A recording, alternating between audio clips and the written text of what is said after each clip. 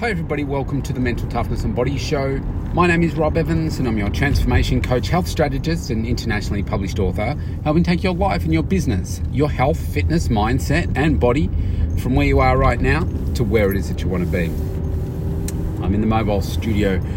It's a Friday. I'm taking a little break from my very busy schedule these last few days, and I'm going to go to the gym to do a 30-minute workout, just getting back into the rhythm of things after my bouts of fatigue, and I've been feeling pretty good, so I'm looking forward to this workout. I want to talk about the challenge that comes, and each and every day we all have different challenges, and I'm going to tell you this story, and I'm not telling you for you to feel sorry for me or to be a sad story, but to, I guess, use it in the context of resilience, leadership, how we lead ourselves, and what is possible, and how to cope when we do have these particular challenges that come up, because there are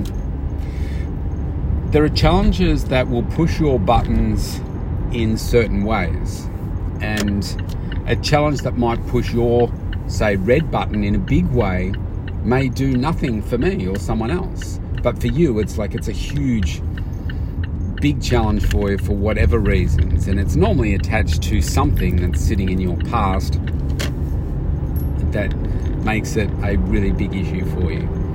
So the one that I have is around my daughter, and if you're playing catch up, she passed away on the 28th of April this year. 2.5 year battle. She was terminal for quite some time throughout that journey, and she passed away at 15 years of age. And just that alone is enough to say, oh my goodness. Now, there's been a lot of different stages of the journey, as you can imagine, and I'm moving I've moved into the advocacy space to seek funding to help others, and then I think I'll step away from the advocacy part, certainly in the public arena and media and so forth, but it will still be something that will be near and dear to me, but I think I just need to take a step away from it.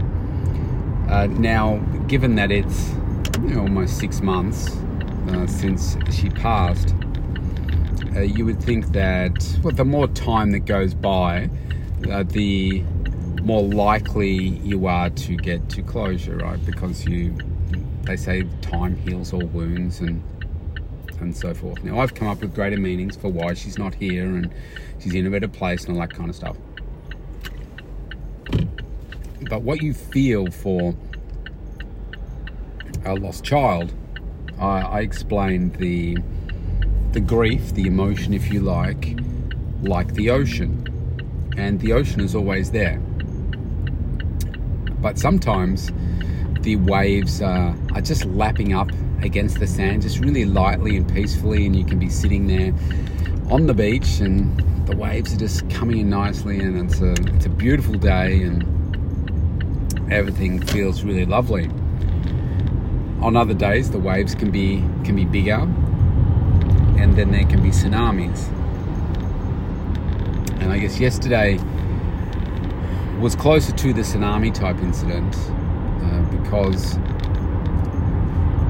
what happened a number of months ago now was obviously Liv has been put to rest. I mean, she's been cremated, so we have an urn with her ashes in it.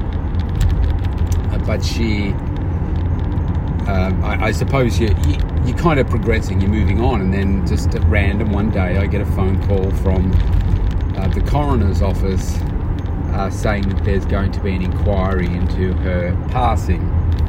Now, they were saying it from the perspective of, not that there's any criminal intent or wrongdoing investigation, that kind of thing. But the coroner wants further work done so that they can see is there's some learning from this. Now, that is because of her age and also because of what she died from, and additionally how she passed. And I'm like, I thought this was all done because I was told that it was done, and they said, oh no, this needs to be done. And so they said the coroner passes it over to the local police to be resolved. And so Liv's mum had her interview a number of weeks ago, and they've been taking their sweet time to get to me. And so mine was yesterday. And they say, write, nose, prepare, all that kind of stuff beforehand, so that you can make sure you don't miss anything, etc., etc. I kind of refused to do that because I didn't want. It's like I can go down that pit and relive everything once more, but I'm not going to do it over and over and over in my mind because it's not. There's no good to come of it. It's really painful, as you can imagine, and what I had to manage was different to her mum, because I was the one that had to do all the extreme stuff with emergency services and holding down restraints and all that kind of stuff, because her mum couldn't handle it. So I had to do all that and just reliving that. And I was the one that had all the negativity thrown at me. Her mum wasn't. I'm talking about the medical professionals that blamed me for what was going on for her, and blamed me for her illness and ultimately her death. And it's like, yeah, thank you. That's very helpful. Thanks very much. And so I had to go through all of that yesterday. It's about 2.5 hours. And like I say, I'm not telling you all this because, oh, wow, bring out your violins. It's a sad story, poor me. But what I did was, I'm telling you so that you can maybe have some learnings from it. And so what I did was, knowing that this was going to be a really tough day, I blocked out some time just before it and after it, knowing that I don't know how I'm going to feel after it.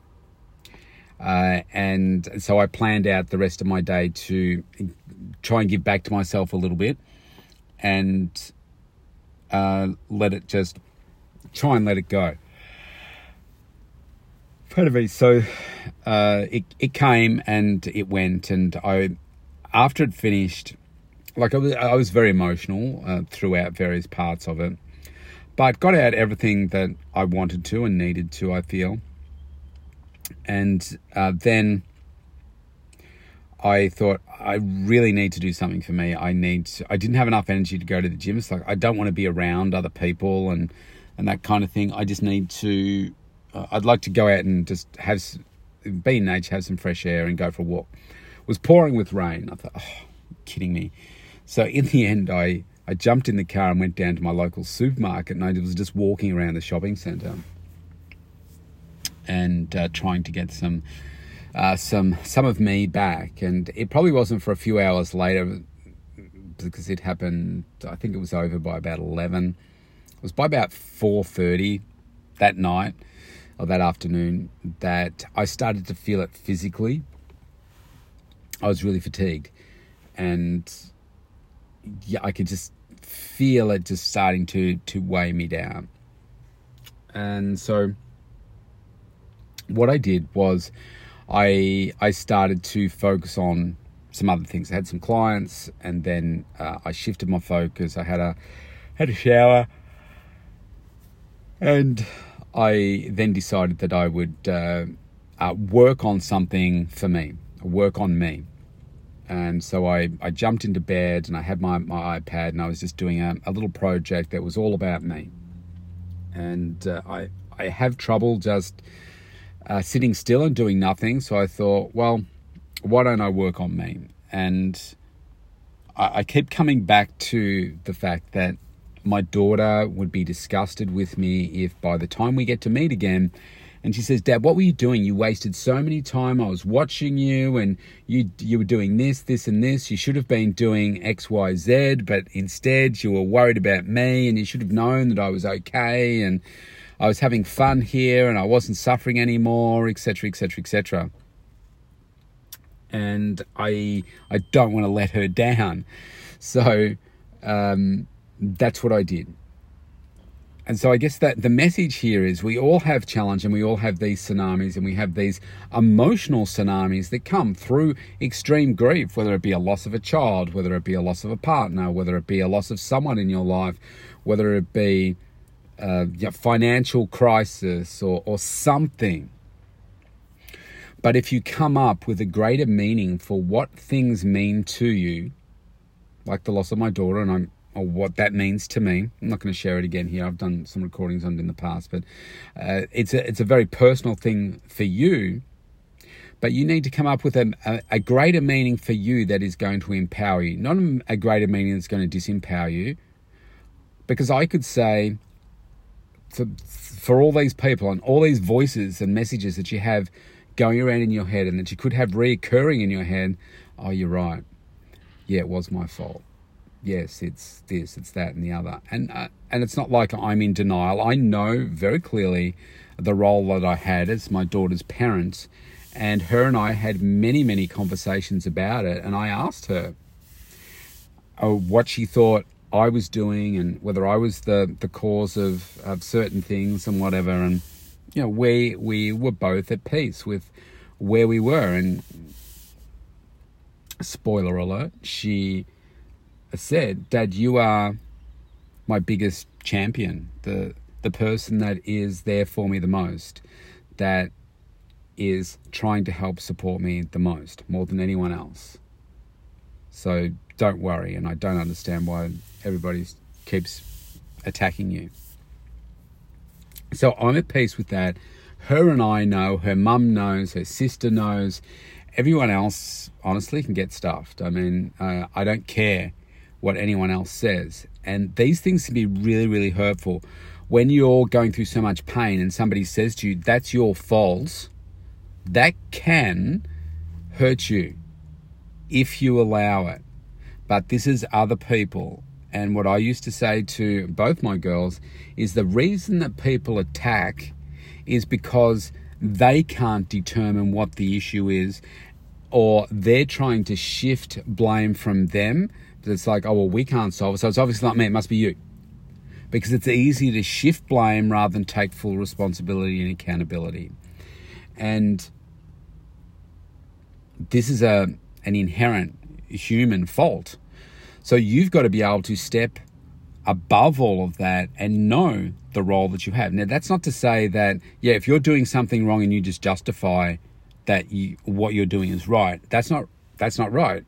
Trust me, I've spent a lot of time looking in the mirror, asking myself the questions as to, well, have I done this, have I done that, and so forth, to have a negative impact. Because let's face it, my daughter is not here anymore. That does not happen without asking yourself a heap of questions, obviously up to this point, but also going through the process as well. So, we're always our own harshest critic. And so you do have to not allow that other crap to get in, because people can be mean and hurtful, or some people can just say things without even thinking about it. And so you need to be able to remain focused on what you know your life's mission is, what it is that you're doing, the way that you go about it. Maybe you need to tweak some things. Like for me, completely burnt out. I took 3 days off last week. That's definitely helped, but I've had a very busy and long week this week.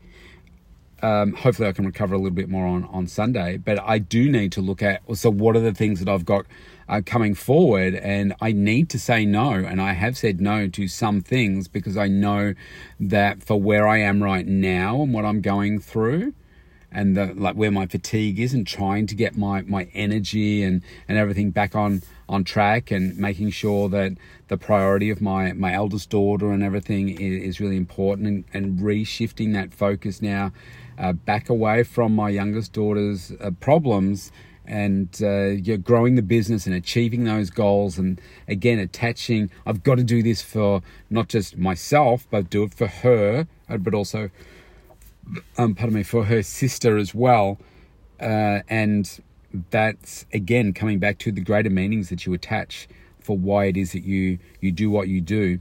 And I could come up with greater meanings as to why I do nothing, but I don't choose to do that, because I still have the best of me to come. I absolutely 100% agree, absolutely believe that. And so I will not stop. And these tsunamis that come, you need to have strategies in place. Sometimes you don't know they're coming. Obviously, I knew this was coming, and I wasn't sure how I was going to be able to feel afterwards. But I knew it was coming, and knowing how to snap yourself out of it, which is always going to be action. That you set some goals for yourself, even if they're small. You take action as quickly as possible. My goal was to take action as soon as that meeting had finished, which I did. I had something to eat, and then I got moving, and that really helped me. And my whole philosophy for success in life is you've got to take more. You have to take more action. You have to increase your work ethic. And you have to never, ever stop. You've got to keep pushing, keep going, and ignore what apart from your coach, but ignore what the negative people, toxic people are saying, because it's just rubbish, right? It's them. It's not you. So on that note, if you want to connect with me and improve your mental toughness and your health and your wellness, go to mentaltoughnessandbodyshow.com, and you can opt in for a free consultation right there. I'd love to help you work on the better version of you. Let's go. I'll see you tomorrow.